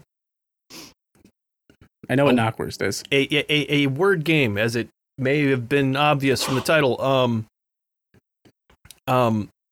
With the premise being it's sort of like a combination between a crossword puzzle and Sudoku. Cool. Where instead of having clues for each, down and across, they're all broken up into chunks. Like, okay, like these 4 blocks that are together. Here are the 4 letters that are in these 4 squares.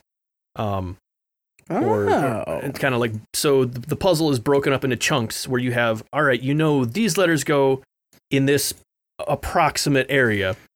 And so you have to figure out how you've got all the spaces and you've got all the letters and you're just figuring out where they all go. And it is really satisfying from what I've played of it. I played about 3 hours, which was only 2 puzzles for me. They've got 2 modes. They've got one where those rules are basically all of them. And from what I've seen, they've been slightly easier words. At least, like what's actually there. And they also have another version where you have that, but also sort of like... I guess also like Sudoku and or like Picross, you'll have numbers down the sides of the grid, like one for each column and row, showing how many vowels are in this column or row.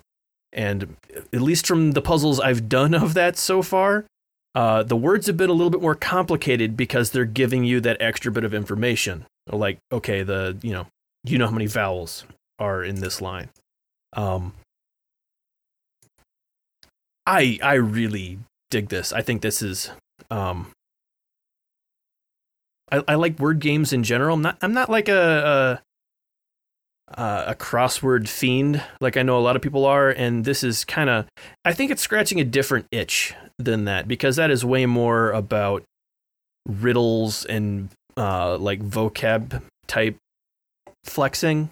It's a different sort of thing, and this is way more the sort of spatial puzzle solving aspect of it. Like, you still need to know words because, just like any other crossword, they're going to put some weird shit in there. Stuff that is just, not commonly used words. But by giving you the letters that's made of, it's a very different feeling of your thought process to solve it. I've been playing the version that's on Steam currently. It's also I know it's on iOS. I'm not sure if it's on Android as well. I assume it is. More than likely.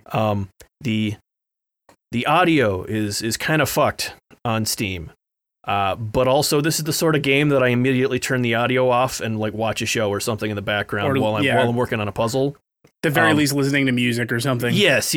So that would be a reason. Also, it's, if you just get the phone version, you've just got it with you all the time, which might make it, something easy to play. It's got of each of those 2 puzzle types that I told you about, it's got a new puzzle every day in that. It's got, a daily puzzle, and then you've got the archived puzzles of everything before that. So, if you're looking for like a daily puzzle sort of fix, this might be something you're interested in. I've really been enjoying it. It looks cool. It sounds interesting. I like Sounds word games. interesting. Sounds relaxing, I would say, too. Yeah, it's from Zach Gage, who has done a lot of these.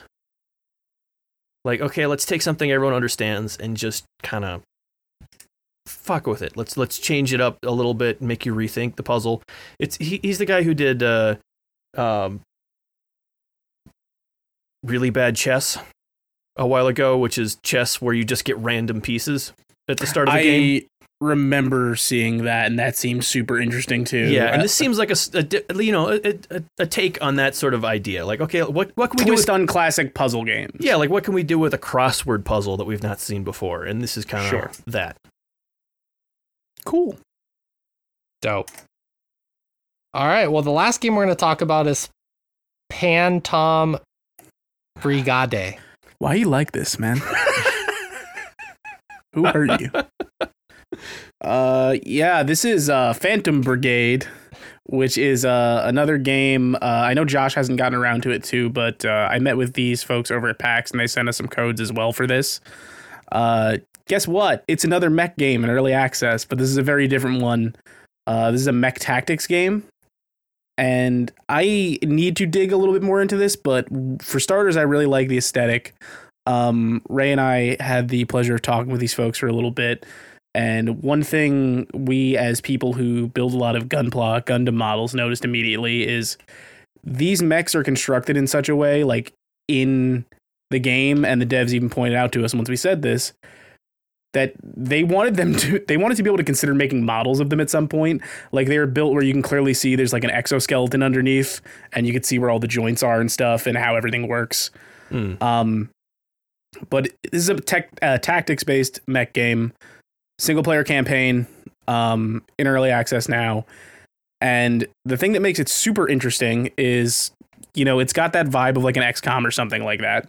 But the way you plan your attacks and movements, there's a probability matrix in all your mechs. That's part of the sci-fi universe where you can accurately, it's not quite into the breach levels of I know exactly what the enemy's going to do. But you can basically, by going along this timeline on the bottom that looks a lot like a video editing bar, you can see what the enemy's probably going to do and where they're probably going to end up. And likewise, you're planning out your actions on a time bar and then hitting play to watch everything go in sequence. Because of this, you can do things that you can't do in a lot of tactics games that I really like. For example, I could tell my mech to move up, and then halfway along his movement, I could tell him to start attacking as he's moving. So you can move and shoot. You can move around where you can see an enemy tank or mech is going to go. Because of this, it's also really easy to flub and make mistakes that you have to look out for. One of the first things I tested when I was playing this here at home, because they gave us some codes for the early access version, was what happens if I make my mechs run into each other? And the answer is they fell down and one of their arms fell off. So there's like real physicsy collision on that. And I think that the thing that's most interesting to it is it just starts getting more and more complicated as you go on in ways that I think are really interesting. And that probability idea of, well, this tank's probably going to move here, so I'm going to want to move up a little bit and take some pot shots at it. But those things aren't set in stone. If you do something, you can change like the logic of what they're going to do, but it's pretty reliable. This kind of sounds, I mean, obviously the probability aspect of it was not in there, but it kind of sounds like Frozen Synapse, which is another sort of chunk of time tactics game where like you plan out, all right, like let's do the next 5 seconds of everything. And you give orders to all your little guys for them to move. Yeah. And the enemies are also moving at the same time. That's kind of like a board gaming concept, the whole planned movement. Yes, you can see on the timestamp, it's like, well, if I move here, this tank's going to move up when the action starts, so I'll probably end up colliding with it. So that's a bad move. So I'm going to want to go up and around it.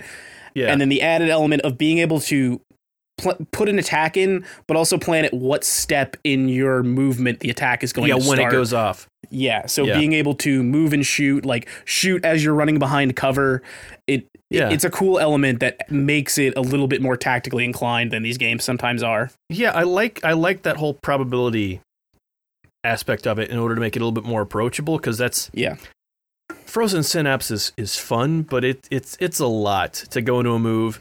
Like, all right, all 5 of my guys are going to go do this thing. They all shoot. Every single one of them misses because it's just like, not being able to visualize exactly where the enemies are going to be moving to. Yeah, you're getting a visual representation on this time bar of this is probably the direction this tank, as of right now, unless something I do dramatically changes their tactics, this is what they're going to do. Another cool thing in the design to probably point out is earlier when I was talking about Eurogun, I said about like the Armored Core mechs versus Gundam mechs type thing. This game kind of has a little bit of both, where there are some mech types that are just, this is a tank with legs. And then there's some lighter ones that use like light machine guns and are built more like a Gundam mech to move quickly and get behind cover. So you kind of get a best of both worlds out of that, which I think is very cool. Yeah, no, that's neat. That does sound good. I'm glad I've got a code for that so I can go play it here in a bit. I mean, I haven't gone super deep on that yet because I've been dealing with a few other things, but I want to play a lot more of it. And hopefully before next time we meet, Josh will get some time with it as well so we can talk a little bit more. Okay, cool. Yeah, mechs seems to be the theme today. Mechs are cool. Mechs are cool. Glad they're making a comeback. It kind of... Yeah. We thought we were done with them after the 80s, but they're back, baby. Mm-hmm. Well, thank you to Pan Tom for bringing back mechs. Oh my fucking God, this guy. I also want to point out again, if the studio decides they want to build model kits of these mechs, I will buy them. We could play test those as well. We would love to play test the model. We just put a video on the website of Josh and I playing with toy robots. Yep. So I wonder what happens if we smash these together, just like in the game. Does the arm fall off? It's broken and I'm sad. Just like the game. Mm-hmm. All right, well, let's go on break. We'll come back and we'll do our end of the show stuff, which is social media polls and Patreon shoutouts. So stick around. Ah, the summer breeze. The sun is beaming. The waves are crashing. Life is good.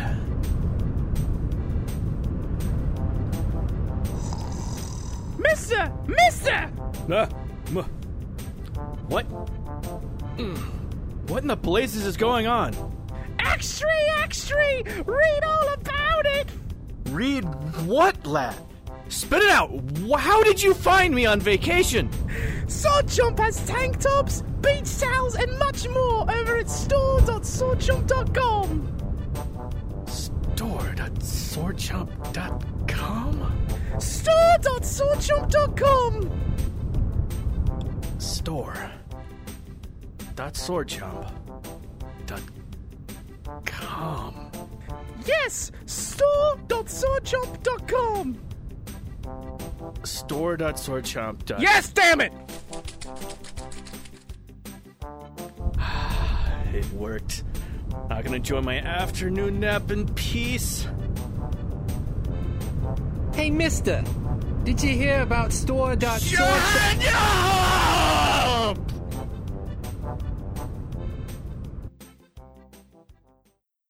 And we're back. Let's do some social media polls. Oh, wait, that's licensed music. Can't do that.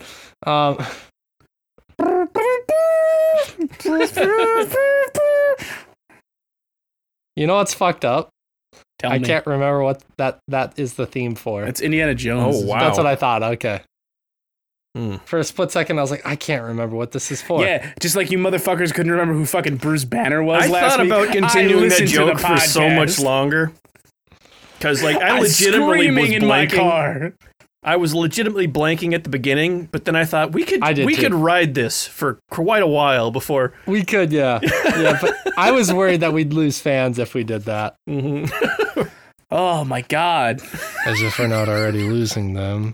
But anyways, let's do some polls. So the first poll. Activision Blizzard has lost 60 million subscribers, and those are active monthly users, since last year. Which, I guess 74% of people said hopefully they lose more. Mm-hmm. And 26% of people said that sucks. No, that's right for A, the business practices, and B, the direction they've been taking WoW recently is kind of a nightmare. Don't you people have phones?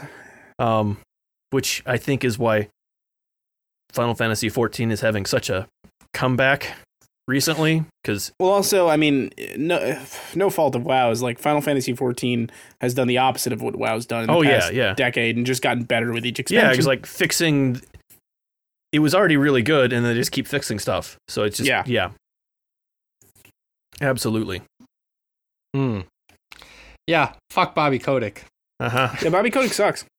Yeah, I'm we already know how I feel, so I'm not gonna. As a fan of the WoW universe, it's really disheartening seeing what's happened with that lore and everything. I don't think I've played in 2 expansions. Yeah, it's been a while for me as well, but it was kind of running into that prestige television / The Walking Dead television sort of territory. Like, yeah, we could fix things, but we're not.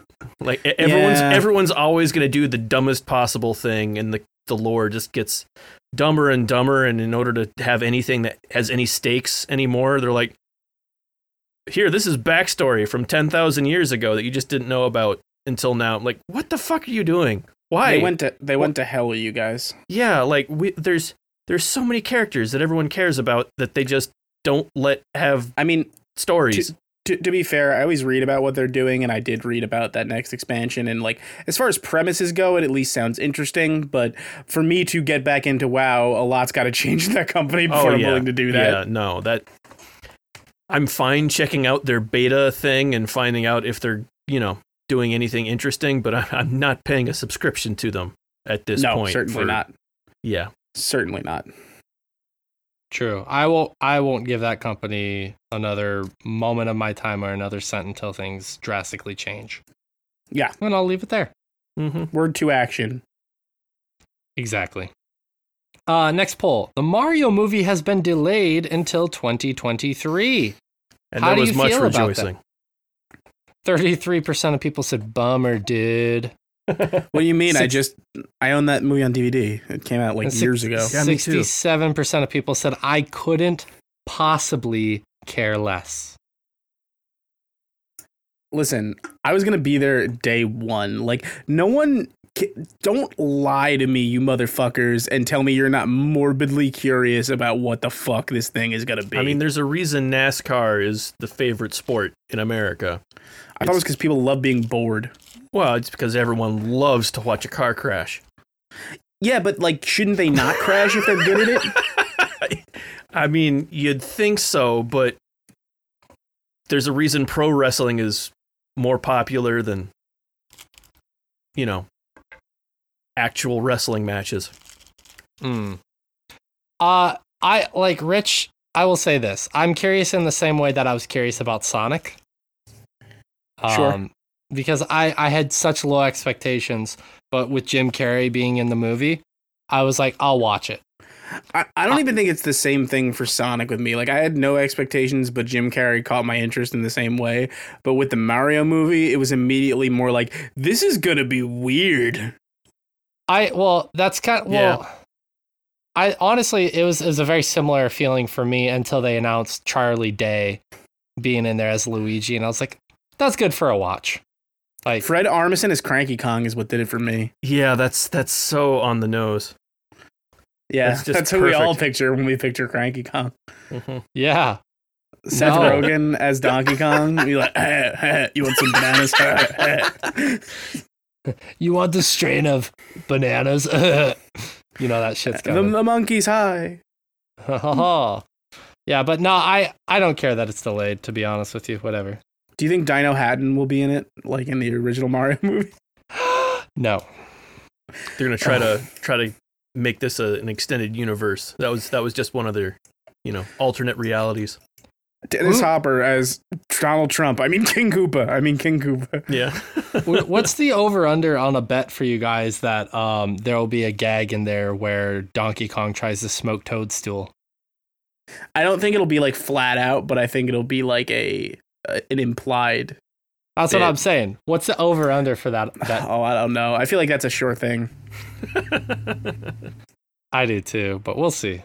Let's see. Let's What's see if the- they slip that past. I bet you guys writers. $900 that the opening of this movie will be Charles Martinet talking in the normal Mario voice, and then Mario coughs and it turns into Chris Pratt's voice. And he's like, sorry about that. I mean, that'd be the way to handle I'm it. tempted to take you up on that bet, but I don't want to be I'll bet you irresponsible. I'll bet you $25 because the made up amount doesn't make any sense. How about this? Let's do something like a little bit better. If that comes to fruition, I will make a video for Instagram where I say Shining Force is a terrible game. I have shitty opinions in video games, and I need to get good. But I if thought you were you're going to bring back the gorilla mask. I could do the chicken mask. The gorilla mask is in the US. But no, if oh, there you go, Josh. I'll be in my underwear and chicken mask only as I say that. There we go. But Rich, if you're wrong, you have to go to Times Square, This already sucks. eat a hot sauce covered banana, and just scream at the top of your lungs, "I did it for Sword Chomp!" And maybe we can It's get going to ready be to the record that. least weird thing that happens in Times Square that day. I'm really not liking the part where I go to Times Square, but I guess that's fine. You're Is going that to have to beat is that off fair? half dozen Yeah, it's bootleg not even Elmos cool while any- trying to record this. It's not even cool anymore. Giuliani ruined it so long ago. But like, I want you to just like bring in a plate, bring in a banana, unpeel it. Like this is like performance art. Lay it on the plate like you would like back in the day when we did streaming. Just take some hot sauce, dump it on the banana, just eat the whole thing. And when you're done, spike the plate on the ground and be like, "Fucking did it for Sword See, Chomp!" You think that's it, but that's not it, man. If I got to do this, I got to go the extra mile. I got to man on the street it and like interview random people without context and be like, "Are you Team Shay or Team Rich?"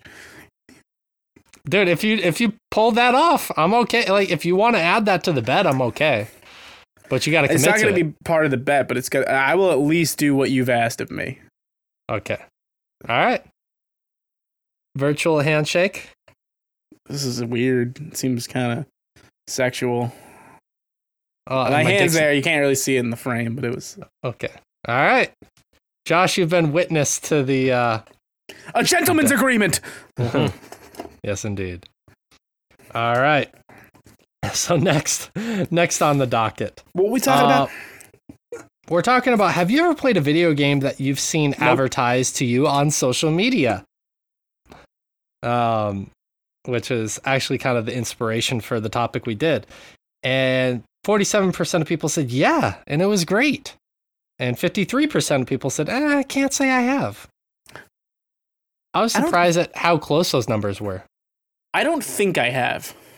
Depends what you mean by advertised to me, because kind of like I said before, the developers tweeting about stuff and showing it off.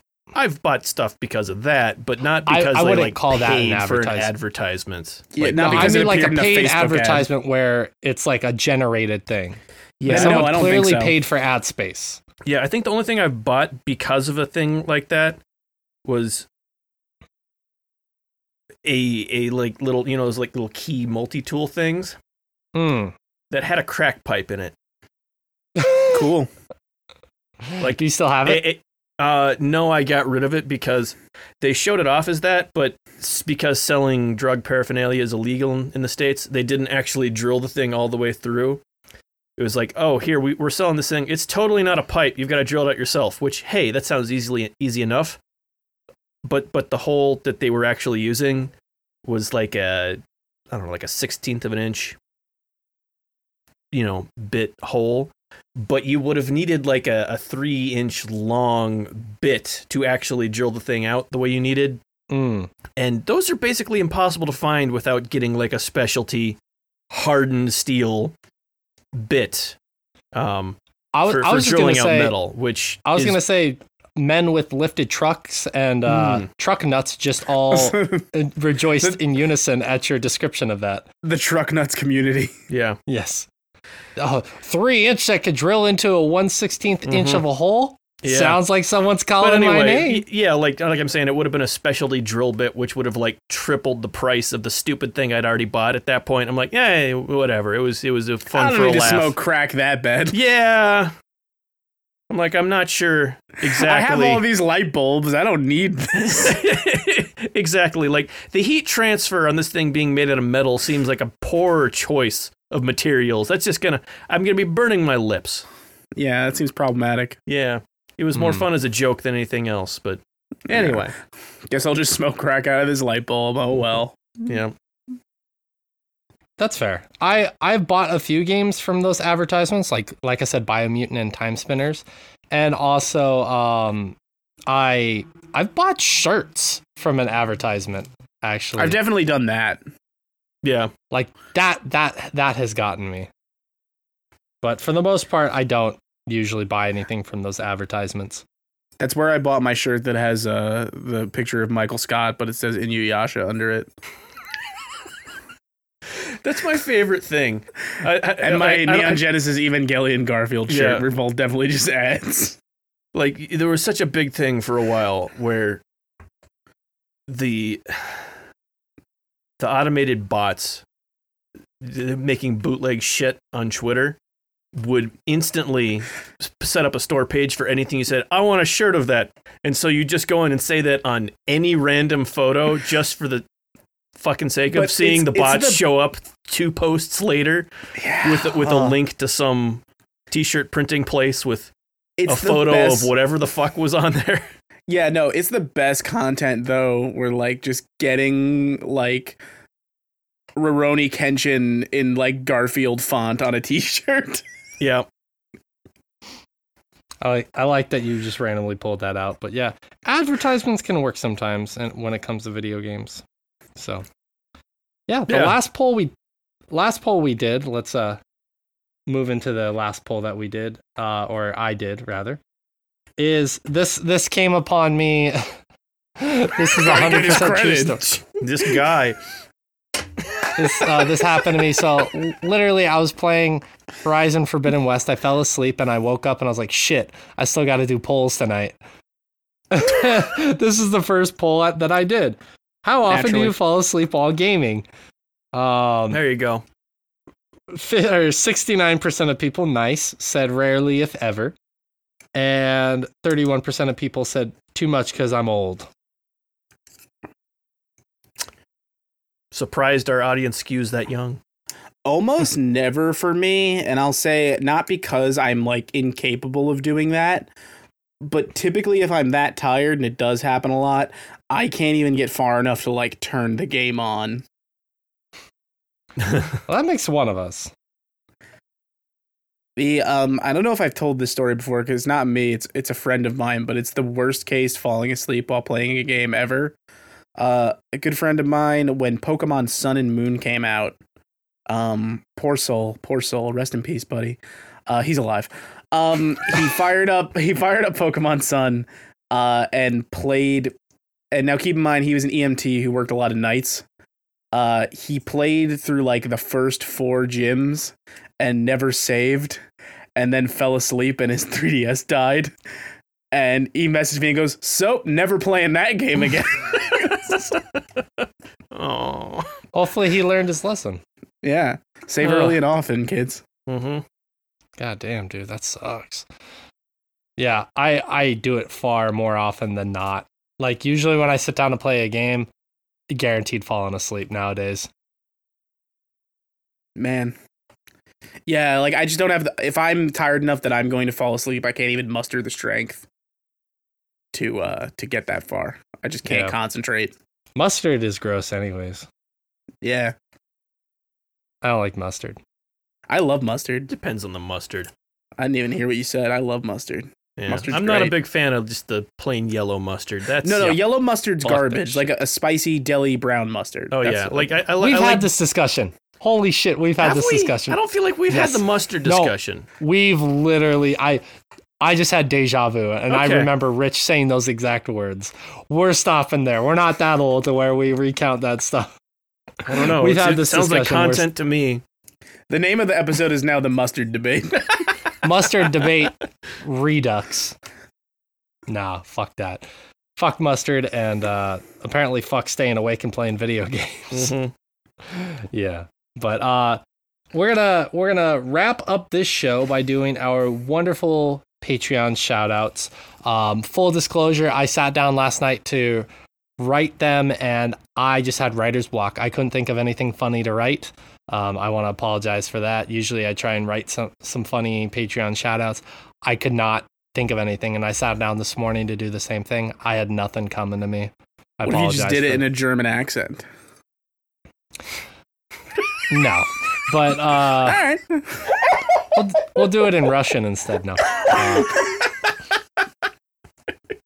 that was fucked up. I feel terrible making that joke. But so we want to give a huge thank you and special shout out to each of the following: Ivan, Josh, or as he's known, Mr. Parzival, Bernadette, Matt, Sai, the guys over at Beefy Gamers, Eric S, Bebop, Josh L, Justin, Paul, the Zalby, Tawny, Amber, and Fletch. I want to say a big, wonderful, special thank you to each and every one of you. You warm the cockles. You get us to stand at attention. Every time I read your guys' names, I'm turgid. This is not helpful. Thank you. Maybe if you said it in a German accent. Maybe if you were saying it like this, maybe this would be helpful for you. I can't do a German accent. I can't do a German accent. Excuse me, can't I use your Puppenfaden? This is German for toilets. I'm glad we're focusing on your German accent and not the Patreon shoutouts.